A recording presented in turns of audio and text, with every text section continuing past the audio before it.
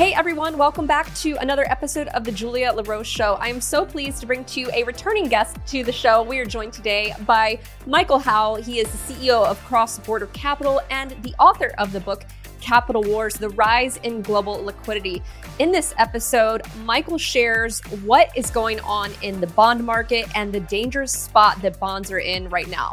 We also got an update from Michael on global liquidity, which is what drives markets. Is a really important thing to understand. And he explained where we are when it comes to global liquidity and what it means for markets. We also got his take on where you want to be positioned in this environment, as well as his outlook for the economy. I really enjoyed having Michael on. I always learn from him, and I think you will too. So I hope you all enjoyed this episode with Michael Howell. Michael Howell, CEO of Cross Border Capital and author of the book, Capital Wars, The Rise of Global Liquidity. It is great to welcome you back on the show and great to see you again, Michael. Thanks for coming on.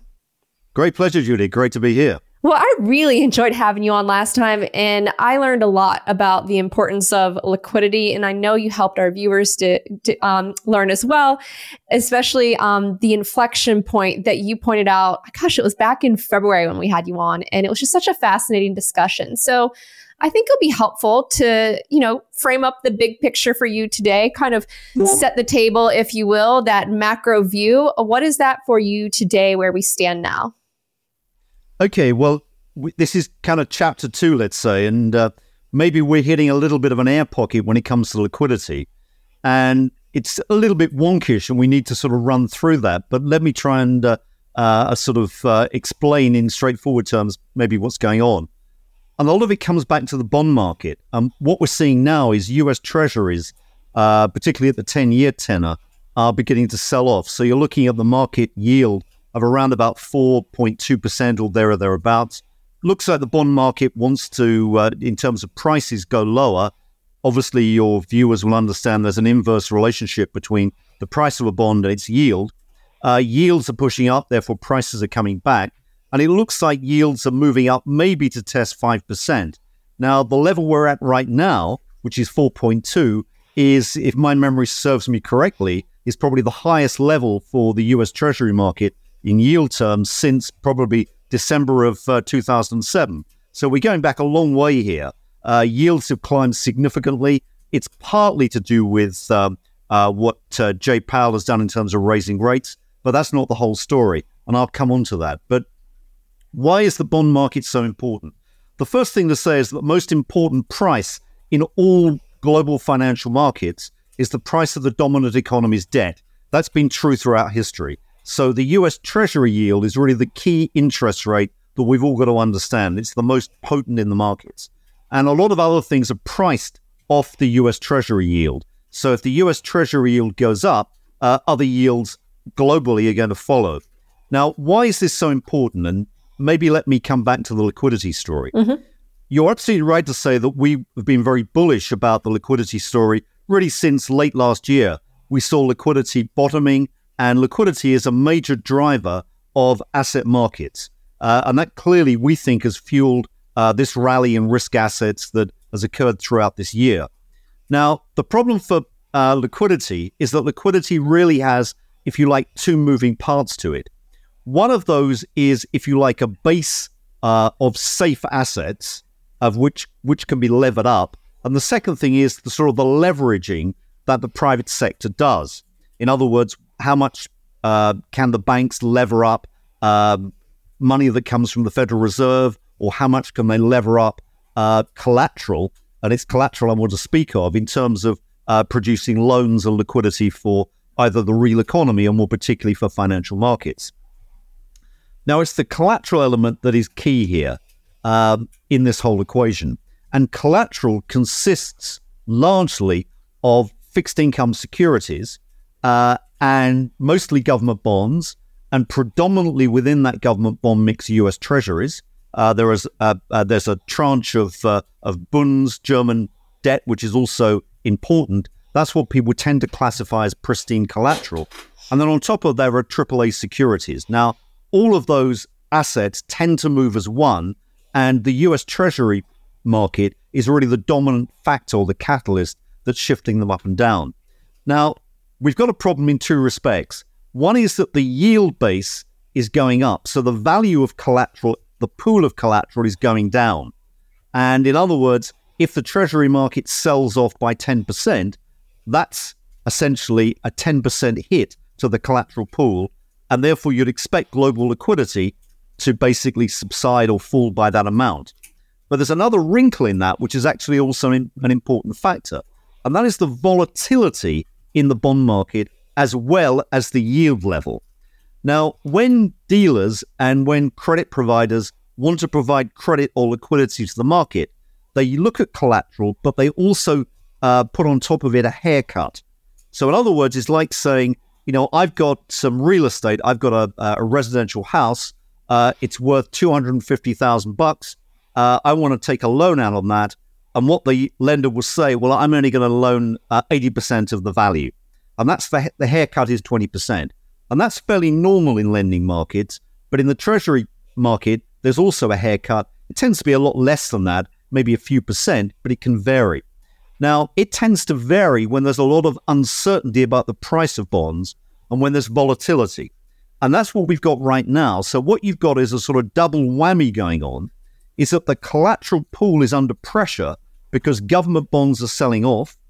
And the second thing is, because of the uncertainty and the volatility, the haircuts that are applied to that pool of collateral are going up as well. So you've got a double effect, which is pulling liquidity down. So what we're seeing here is an air pocket.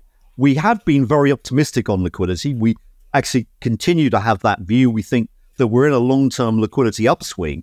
Well, we've got to remember that markets never move in straight lines. And what we're looking at here is probably an air pocket that will last maybe weeks, maybe months, while the bond market adjusts to underlying pressures. Now, I can come on to those pressures because there are a number of them and they're worth spelling out, but the environment is clearly changing and we need to address that. Well, I want to hear about the pressures because this is like my naive view. I always thought of like government bonds as being like the safe assets, if you will. So I want to hear more on the pressures in the bond market and why. I mean, it sounds like maybe they aren't so safe. I would love to hear your views there as well. Well, the question is that you'll always get paid back if you buy a treasury in dollars. There's no question about that. Okay, so they're safe in that regard. They're not safe in the fact that their value can change before maturity. So there can be a lot of volatility as we journey from A to B, okay, and B being the maturity date. So that's really the uncertainty. And when regulators and policymakers design the system using safe assets, they probably didn't figure there would be so much volatility in the bond markets. Now, to give you an idea of how volatile the bond markets are, that you would normally see volatility, and I'm going to use a number here, which hopefully is not nebulous, you would see a figure which is about 7% volatility on an annual basis, really across the yield curve, something like that. And for comparison, equity markets would be about 18 to 20%. Okay. In other words, equities are a lot more volatile than fixed income. However, in March of this year, bond markets registered volatility of over 20%. And that is really an eye-watering fact. So bonds suddenly became as volatile as equities. Now, you're still going to get paid back. They're not going to default, or certainly a government treasury bill or bond is not going to default. But the volatility in the price is clearly making it unsafe. Now, why is this a problem and why is it happening? It's a problem because ever since the global financial crisis in 2008, most of our credit and liquidity generation in financial markets has rested on this collateral pool of safe assets, okay? It's very unusual to get any lending now which is on trust. It has to have a collateral backing. And therefore, this base is important to understand. The other component in the base is central banks. Now, some people have, let's say, wrongly suggested that central banks are pulling liquidity out of the system. That is no longer true. We've been making the case, particularly on Twitter and in our Substack called Capital Wars, that this has not been the case. What you've been seeing, particularly if you look at the Federal Reserve, is a flatlining of liquidity and actually a slight pickup since the SVB crisis back in March. So they've not been pulling money out, although clearly the rhetoric is that QT is going on. But that's, if you like, purely mystification. The underlying level of liquidity is pretty stable. The problem in the system is that collateral is starting to weaken, and that is pulling down liquidity, and it may cause the equity markets to have some sort of jolt downwards. Now, next point, big point, why is it happening? There's a number of factors that are really disturbing the bond market.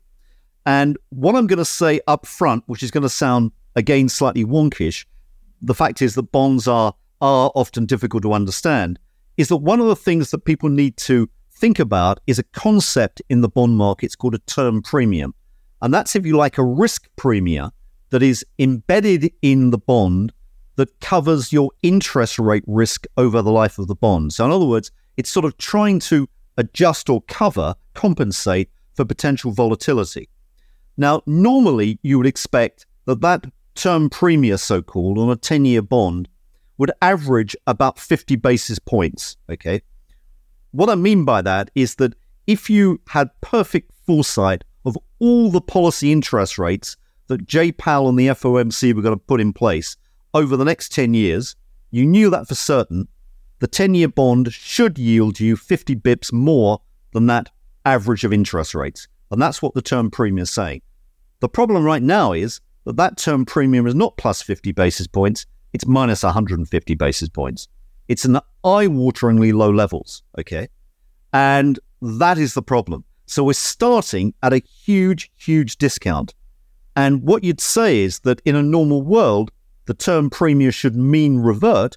And so you've got to start thinking about adding 150 basis points to the underlying yield level in the bond markets. Now, it may not be quite as bad as I'm saying, for the simple reason that if you suspected that Fed funds policy rates over the next 10 years will average, let's say, 3.5%, okay, maybe a little bit below where we are now, in other words, what you'd therefore say is that the long bond, the 10-year bond, should be yielding about 4.5%.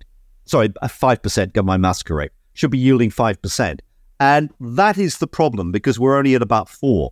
So you can see upward pressure. Now, why should the term premium rise? Let me give you a number of reasons. Number one is that the Japanese have changed their yield curve control methods. Now, bond markets globally are very highly correlated. They move very, very closely together, unlike equity markets, okay? Bonds are very much in step. So if the Japanese change the dynamics of their bond market, it will have a big effect internationally.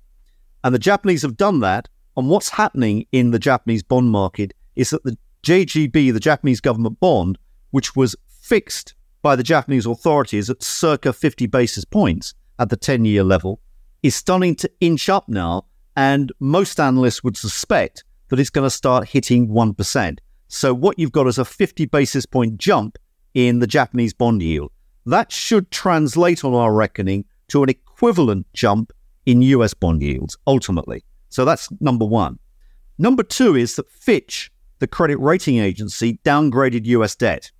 Now, I think one can argue from a number of angles that was ill-timed, it may have been misinformed, but they're making a point, and that point is that actually the fiscal arithmetic in the US does not look great, okay? What we've got right now is an annualized budget deficit of about 9% of GDP. Now, it won't be as bad as that. That's the current run rate. But what we can see is that ever since, let's say, the GFC, underscored by the COVID crisis, politicians have said, we're going to spend our way out of these problems. We're not going to raise taxes. And so what you've got is an urge to spend all the time. On top of that, the demographics in the US mean that mandatory spending, so things like Medicare, Social Security payments, etc., are just skyrocketing, okay? So look at the Congressional Budget Office for an independent view. Their numbers look pretty scary. Then you've got to throw in defense spending, etc. And what you're looking at is, if you like, mandatory or almost fixed spending is already in excess of tax revenues. So the government has to come back to the treasury market to fund itself. And that even excludes discretionary spending. So these are three factors that are worrisome.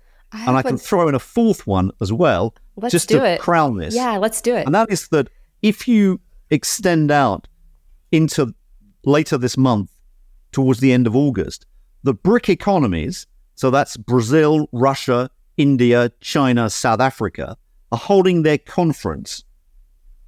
And that conference is slated to introduce a gold-backed currency unit, which many people have argued is designed to rival the US dollar. Now, it won't get there, but the point that is important is that this is a collateral-based currency. And collateral and the value of collateral is becoming a very, very important dimension in financial markets. And in our view, that's going to have more of an effect on the treasury yield than it's going to have on the dollar itself. The Chinese et al. Will not displace the dollar. There's no question about that. But they could interfere with the dynamics of the bond market. And this is the reality that's going on. Fascinating. This is why it's so great to have you on, because you're helping all of us learn. I want to ask just a quick follow-on. If the government has to turn to the treasury market to fund all of these obligations, who this is my naive question. Who's going to want to buy the treasuries? Exactly. Or who's going to want to buy the treasury at current prices? The market will clear, but the market may clear at a higher yield level. And that's the worrisome dimension. So what you've got is upward pressure now on yields coming through. And if you look at traditionally who are the main buyers or who have been the main buyers of the treasury market to date, it's principally been, well, let's say in the last decade, it's been the Federal Reserve through QE policies. And it's been foreigners, particularly the Japanese, the Chinese and the BRICS. So these have been big buyers of US treasuries. Now, what we know is that the Chinese are probably going to be reluctant to keep throwing money into the dollar markets, given this geopolitical standoff or the rise of tensions. They clearly haven't got a lot of choice, but they've got some discretion about where they put the money. The second thing is the Japanese are actually altering the yields on their bond market. So that will actually try and scoop some of the Japanese buying back to Japan out of the US Treasury market back into the Japanese bond market. So you've got two main pillars of demand which are knocked away. The Federal Reserve is allegedly no longer doing QE and is turning at the moment to QT, which leaves the domestic sector as the only real area to buy. So you're really looking at institutions or households who can buy treasury stock. And if they're buying treasuries, they're not buying equities. And it's really as simple as that. So this is how it's very difficult to square the circle. And politicians, as I said, to emphasize the point again, but ever since 2008, have basically solved problems by spending. They've not thought about raising taxes. Now, with a lot of elections coming up, not just in the US, but worldwide in the next year or so, the audience for higher taxes is not a particularly welcoming one. So it's going to be very difficult for any politician to stand up on a soapbox and say, we're going to hike your taxes, please vote for me. That won't happen. Mm-hmm. So tackling this deficit problem is a big, big issue. Now, I'm not hitting on the US here because the US is probably the cleanest shirt in the laundry. But you get my point. This is a major issue. And if the US continues on its current course, just to put this into perspective, the US debt to GDP ratio will double from its 100% of GDP by about 2040. Oh, wow. These are numbers that, we can throw out there in the future, but they clearly at some stage mean something. Mm-hmm. And you do not have an infinite appetite for debt. And that is the point. Yeah. So let me ask this too, what do you think, and you probably addressed it, that the bond market is signaling or trying to sniff out, or, because I feel like you can glean a lot of insights from looking at the bond market. What is it signaling to you? Where are the other kind of impacts, if you will? Well, I think the bond market, as I say, is distorted but the fact that what you've got a term premia that is hugely negative. Now, one of the reasons that has occurred is that there hasn't been very much coupon supply. In other words, supply of bonds and notes, treasury bonds and notes in recent months because of the debt ceiling problem. And so there's been a lot of bill funding. Now, the Treasury are being very, very clever, if you like, in terms of constructing their issuance calendar over the next 6 months. And they realize that they don't want to swamp the markets with a lot more coupons. So they're actually doing a lot of their funding through the bill markets. So something like 80% of the new supply of Treasury debt that's coming on the market in the next 6 months is going to be Treasury bills, okay? Normally, it's the other way around. About 20% is bill and about 80% is coupon debt, okay? So we've switched around. It's easier for them to sell bills, that's true. The problem is that it's locking in the whole time a higher interest rate. And interest payments can skyrocket, because if you start to raise your interest bill on the debt, then you've got to issue more debt to pay the interest. And so you go in ad infinitum, and it becomes a sort of a knife-edge situation. And that's the other worrisome dimension. So what you've got is an absence in the near term of coupon supply, historically. Okay, that will right itself by definition. The other thing is that the US and other central banks were very clever in the last 10 years in redesigning regulations for banks and insurance companies. One of the things they did in the wake of the GFC was to change the rules or tighten the regulations. Things like Basel III, which you may have heard of, or Solvency II for the insurance funds, which basically demanded they hold more safe assets in their portfolios. And lo and behold, safe assets were deemed to be government bonds, or predominantly government bonds. So there's been a lot of demand for government bonds out there. Now, the two main sources of government paper, pristine collateral, are US Treasury bonds and German bunds. The German bund supply has been de minimis over recent years, largely because of QE policies enacted by the European Central Bank. So if you look at the German bund market at the 10-year tenor, there is something like of the free float that's available for investors. I think it's basically about 10% of the total issue. So the ECB is effectively sitting on the rest of it. So that's been channeling more and more investors into the US Treasury market. So what you've had is huge buying of treasuries over the last decade, which has depressed the term premia significantly on the market. And that negative term premia suggests there's been a huge excess demand for treasuries. I want to go back to something you said earlier, and that was, it was brief, but it was the fourth thing you brought up that was worrisome. And you mentioned the BRIC economies holding that conference and that they are slated to introduce a gold-backed currency unit. You're right. There has been a lot of conversation around, de-dollarization, or will there be a rival currency to the dollar? You got my attention when you said that maybe that's more of the important dimension here being the effect on yields, on the yield. Can we hear more on that? That was really interesting to me. Well, I think the first thing to say is that as I sort of alluded to, what this is likely to do is to bring out the importance of collateral as a backing for currencies.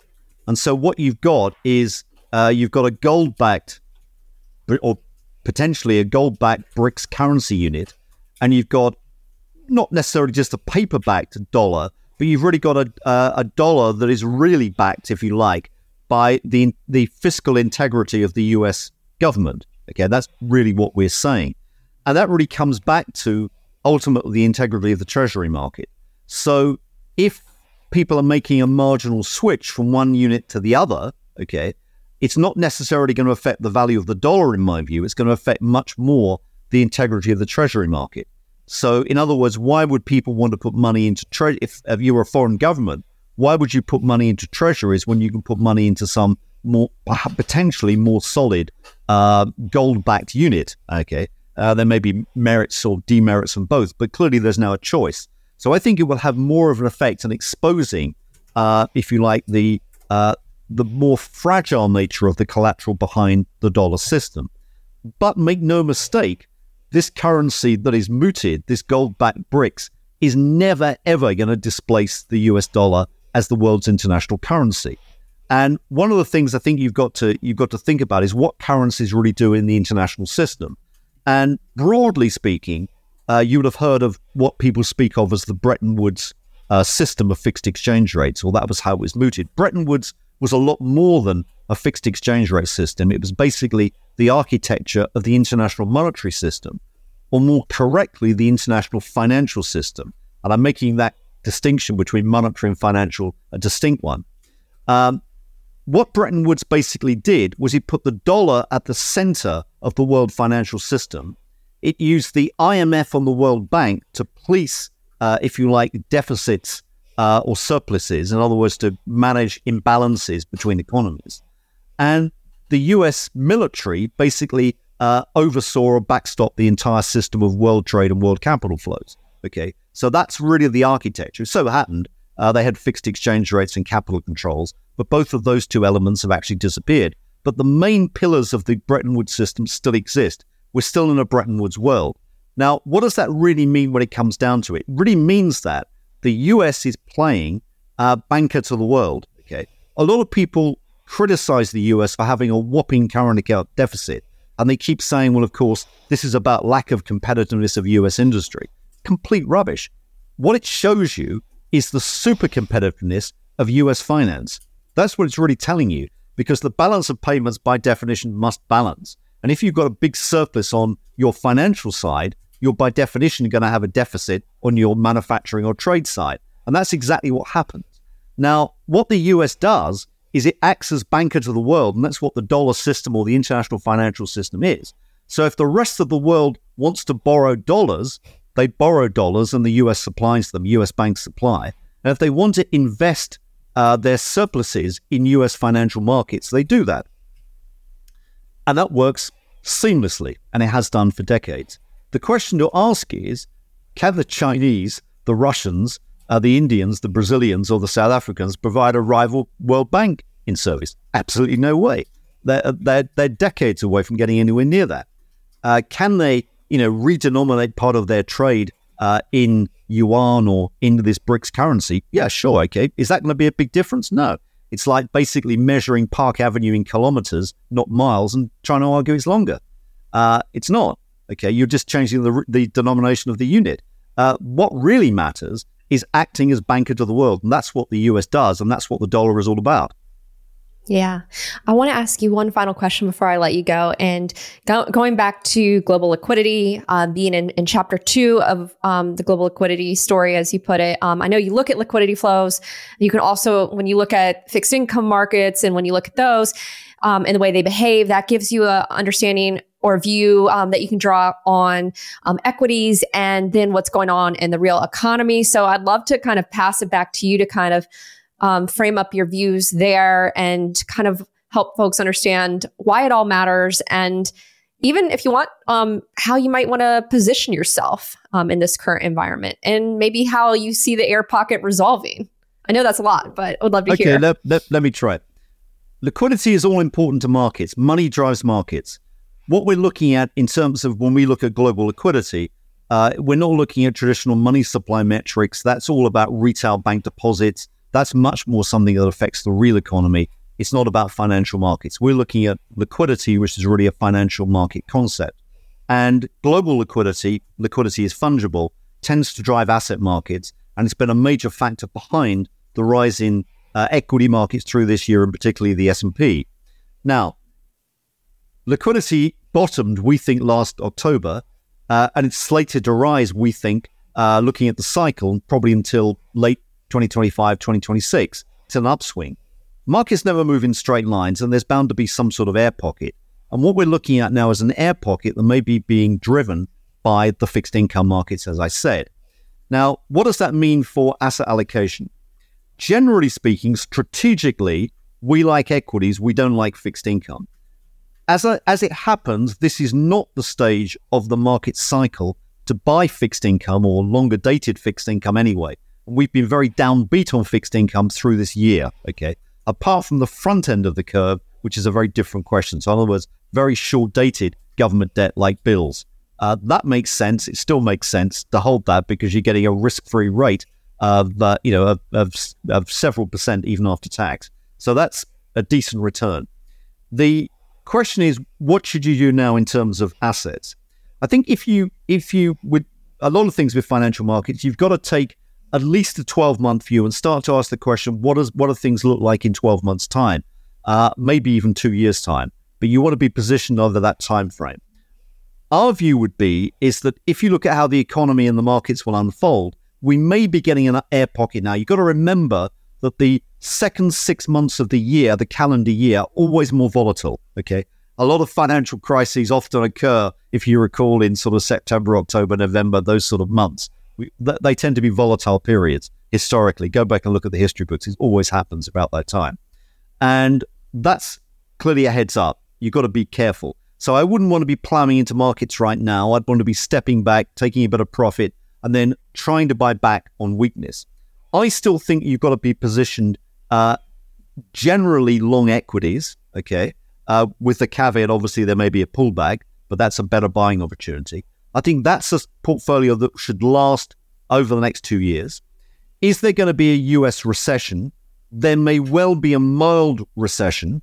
I think that may be on the cards. But if you look at business confidence surveys, look at the latest Conference Board CEO survey, for the last 6 months, CEOs in America have been saying the turn is happening. They think the economy is bottoming out. I think a lot of indicators are suggesting we're near the trough. We may be, a little bit to go yet. The consumer clearly is on fire still. But in terms of the broader economy, we may be nearer an inflection point. And then you've got, as I say, a mildest recession. The main point for the equity market is not whether we're in recession or not. The main point is what happens to inflation. And that's what's really driving equities, liquidity and inflation, or lower inflation, higher liquidity, lower inflation. Inflation has been coming down. All our measures of inflation are suggesting that inflation has actually dipped very significantly and structurally. It'll be low until it's not. I'd say that was sort of tongue-in-cheek, really, because I think we're in a world now where inflation is going to be a lot more volatile than it was. And I think you've got a problem because of the issue of funding the government deficit, that central banks, i.e. here the Federal Reserve, will have to come back in and buy Treasury debt in the medium term because there are very few other buyers. So I think the QE program will have to restart. That's just basic math. And that will be monetary inflation. So investors have got to think about structuring a portfolio with a 1 to 2 year horizon, with more assets than a monetary hedges than anything else. Equities, as I say, I like. I would have precious metals in a portfolio. I would also take regard to real estate because real estate's always been a very good long-term inflation hedge. I would not be in the bond markets. I think that is a way to lose money or to lose money in real terms, certainly. And I'd have some cryptocurrencies because I think that, for the modern generations, they're the precious metals. They're your monetary hedges. You're not going to go all in on cryptocurrencies, but you could have a few percent of a portfolio there just as a bit of safeguard. So that's what I would be doing. And in terms of which sectors, I think that the sectors that look decent in the equity market on that horizon would be cyclicals, not defensives. And I'd be looking very much still at technology and maybe moving into some commodity-related cyclicals on any weakness.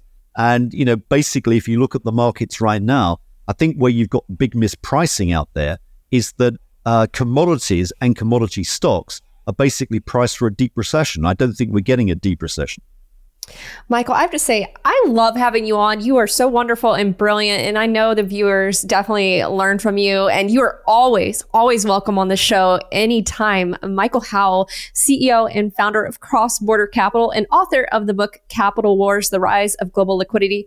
Thank you so much for being so generous with your time and your ideas. Really appreciate you coming on. Great pleasure, Julia. Thank you.